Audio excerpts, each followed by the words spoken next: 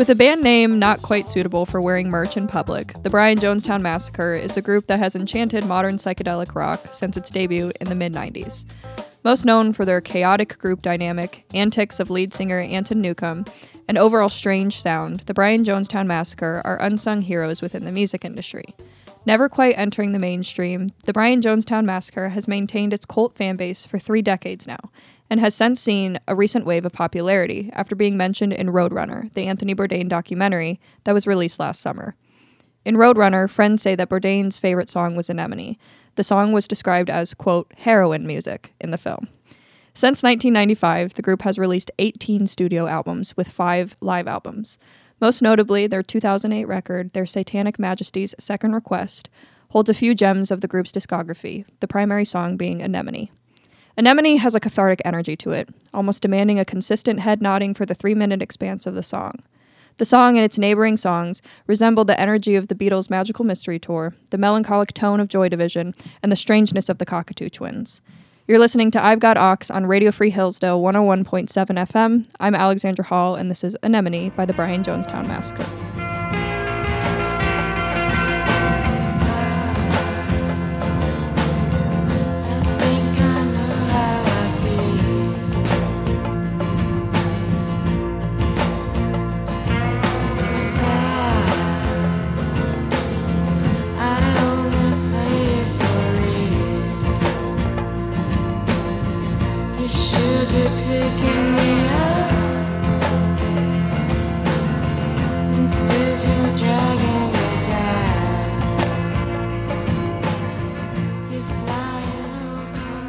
Welcome back to I've Got Ox on Radio Free Hillsdale 101.7 FM.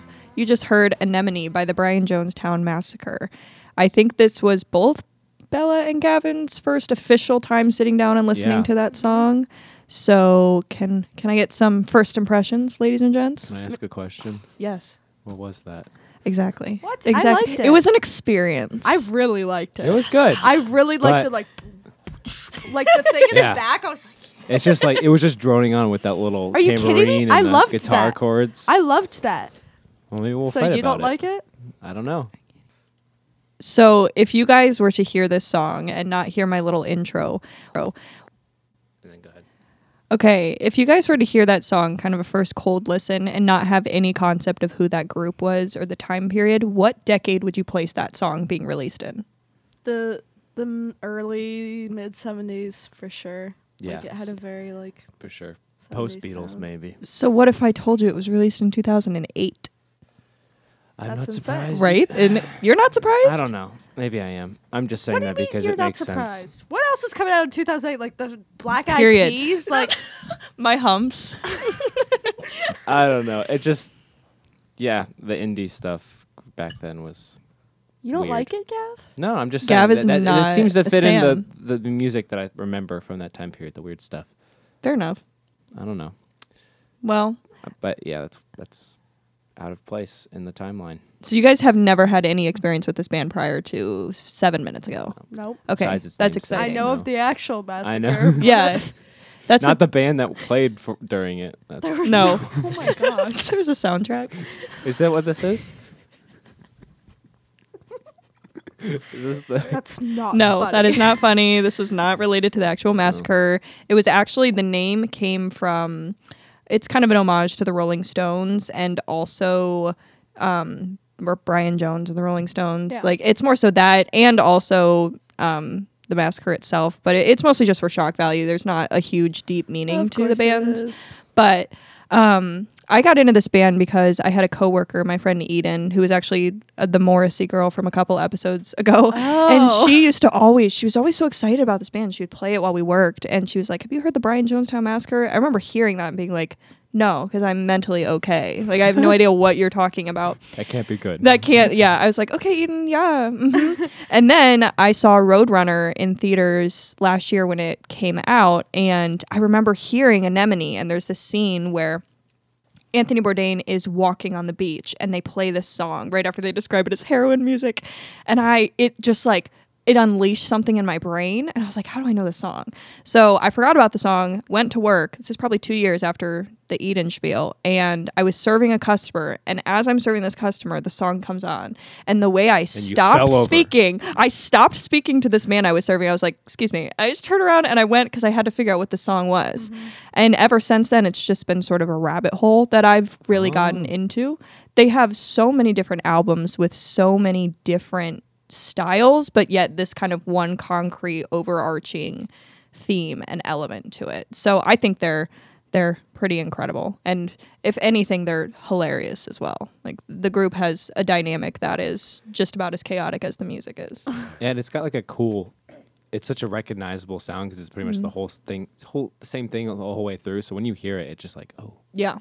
And this is definitely it's like Intro to Baby by Justin Bieber. Kind of like you hear you those immediately know. You're Yeah. like, oh man, I know this song. Anemone is definitely a lot of their songs kind of have that cathartic, pretty much the same thing for 5 minutes, but not all of their music is like that. Like, a lot of other songs are more dynamic than Anemone is, but I think Anemone is so digestible for people, and it's just enjoyable. It's just kind of fun. I almost really enjoy like just the consistency of it, which usually I'll be the person who's gonna say, oh, they didn't like switch it up. Yeah. But I loved it. It felt like a walk through a desert or something type vibe, you know? And that's it's like a landscape that doesn't change the whole Exactly. time you're in it. And the album cover, it's funny you guys say that. Like, anemone, I think, is the genus, or it's some sort of classification of flowers. And the cover of this album is, I think, someone on a hike. And so someone is walking through these fields. That makes perfect and sense. the point of the song is like there's no super deep meaning to it. It's all just about moving on when things and people aren't right for you anymore. Like, the biggest lyric is you should be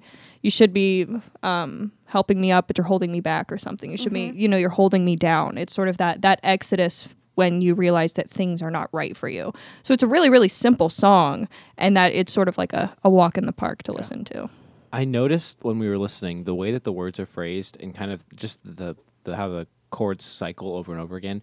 I want to know how the song was written, like, because I can see him kind of just sitting there with the band and just like when something would come to him, he just kind of spit it out and be like that line that he has, like the one you just said, and then he kind of just built it. Because I feel like that's how a lot of songwriters do it. Is they'll just kind of play that loop of chords, and he'll just kind of spit out until he has the final product. So I'm interested in how they did that. And Anton Newcombe, it's funny you bring that up because he's about as fictionally creative artist as you can come up with. Like, he's such a character. And he actually, I was going to bring this up later, he's kind of a menace on Twitter and social media. He kind of hates America. He just kind of hates everything. And he literally lives in Berlin. He hates the music industry so much that he built his own record studio that I'm pretty sure is in his home. And all he does is just record mass amounts of music. Does he record on the floor just like he cooks on the floor? There's a documentary, and I think it may have been in the Anthony Bourdain episode. They show a little bit of his house in Berlin, maybe. He's just like sleeping on a couch, sort of still lives like he's 21 years old in LA, and he just makes music. And so I don't think this man should be running any country, but I think that he contributes something to the music industry that so many artists lack and just aren't. Yeah. You know what I mean? There's some form of artistic integrity to him because he's not much else. Really he's fair. a full-time artist. Yeah. Also, his son is named Wolfgang, which I just think is incredibly... Oh my gosh, we know a Wolfgang. You do? And he probably would like this song. He would love this song.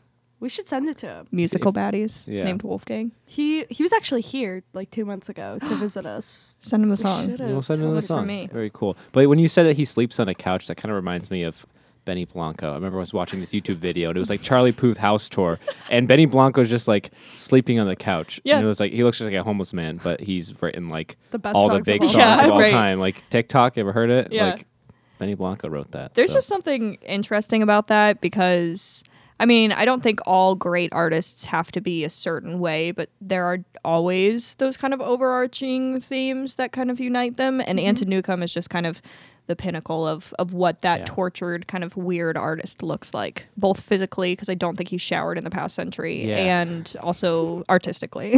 I can kind of guess just basically like by the crowd of YouTube comments on this song, but is he into drugs as well? Yeah. Okay. So and there's a lot of there's this I very don't assume. I know. I think you can probably put two and two together after listening to Anemone, but there's this very famous music documentary called Dig, which is about the Dandy Warhols and the Brian Jonestown Massacre, who were kind of like brother bands. They sort of had feuds. They sort of had a similar style.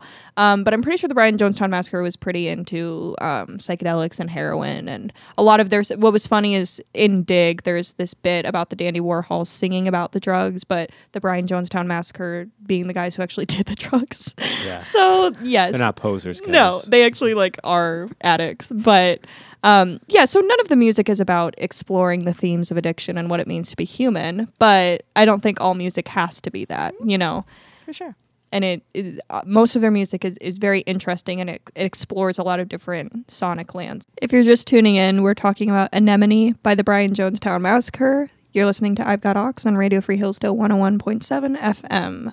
So, general consensus on the Brian Jonestown Massacre. Where are our thoughts at after you've gotten some history and a tune or two?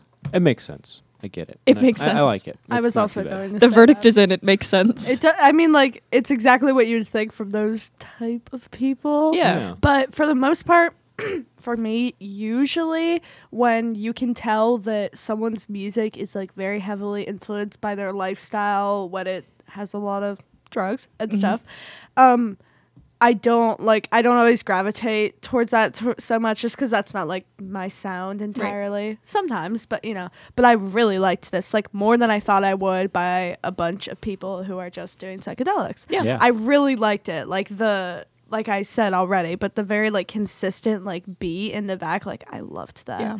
Like that, it was a good song. I'm into it. And a lot of their other music, like I said, has a lot of similarities to the song in that they sort of appear very simplistic. Like this, I think, has maybe 2 stanzas of lyrics, and then it's kind of the same beat throughout, the same stuff throughout. But a lot of their other songs, they are one of the bands that I can see very palpable growth through all of their music, but they still kind of maintain their core of their sound. Like they're not trying to be super experimental. They're not trying to be anything other than what they are. And that's what I like so much about the Brian Jonestown Massacre and Anton Newcomb is that they don't care. Like they don't care about the industry. They don't care about anything. And so I think with that, there's this liberation that allows them to create just like really good music. Yeah, and it's genuine. Yeah. Like you can tell. It's like, very raw. Yeah, they wouldn't. You can tell in songs like that, like they wanted to. If Yeah. that makes sense. That sounds weird, but like you're saying, you can from one song, I can guess that they're like those types of people who are like, we're just gonna make whatever we want, and it definitely gives their music a sense of like rawness, like you said. It's interesting too to have like to see people being an artist and like being well off enough that they can devote their whole life to that. Like, I wonder how many people would be like this if they didn't have to like have a normal job, and be a part of society. If you could kind of be secluded and do your art like this, I wonder how many bands or people in general would kind of gravitate more to just making art. Yeah. Yeah. And would it sound like this? I think also like we come from a very different generation, and what we've seen with the music industry, with social media and TikTok, not to be the person who brings up TikTok as like a buzzword every 4 seconds, but I love TikTok. I think it's interesting, especially when you're watching the Dig documentary, where they get so excited to do these like crazy photo shoots in the house after they've just had a party after they release the album, or just parts of the music industry that like are still there but aren't as more emphasis is placed on what content you can create outside of the music rather than kind of the really fun and enjoyable parts about just being a band and just creating music. It's washed out now. Yeah, it definitely is. And there's a charisma to the band when you're watching documentaries and you see them interact with each other. They're kind of crazy. People are always yelling at each other and hi, but there's an aspect to it that's just so much more real than I think what a lot of music is right now. Yeah, I see that. It's sad too because there's such a shift of focus for the music industry, and the art I think gets lost in that when it's like, let's make the money, let's make sure we take the right photos, say the right things, Especially since nowadays you usually have all these random internet celebrities just being like, no, I'm a musician. Yeah, It's like, I just Right. put it on an album. You can just decide. Yeah, like it's not like that. You see like the One Direction guys, like, that's probably one of the most tight-knit, most planned musical endeavor by the music industry. Is like we have this boy band that are like really polished and tight-knit, and then when they went to do their solo careers, you can kind of see like they put a lot more into the art. Especially with Harry Styles. He kind of just locked himself in a studio and did his thing on an island in the middle of the ocean somewhere. Right. He made a really good album. Yeah, I think that's a very good point. And the last bit I wanted to add was just kind of a discussion about genres. So this one, their kind of biggest influence is garage rock, psychedelic rock. But there's a genre that I actually did not know existed until probably last week called shoegaze, which is synonymous with sort of dream pop. And it sort of started in the 1980s. It was an indie subgenre defined by really heavy volume and bass and kind of ethereal vocal tones. So My Bloody Valentine is sort of the pinnacle of that genre, but Brian Jonestown Massacre is one of those groups that you would consider kind of shoegaze rock or shoegaze psychedelica. How is that spelled? Is it like shoegaze, like as literally looking a at your foot shoe? shoe. Shoegaze. I've never heard of that before. I thought it was a typo when I read it in an article. Something like that to me.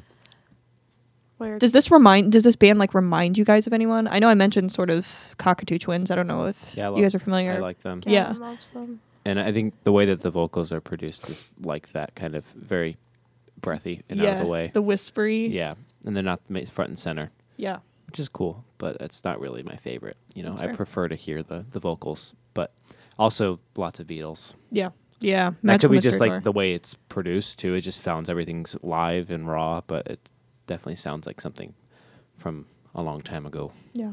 All right. Well, thanks for tuning in. This has been I've Got Ox on Radio Free Hillsdale 101.7 FM. And today we chatted about Anemone by the Brian Jonestown Massacre. We'll see you next week. See ya. Bye.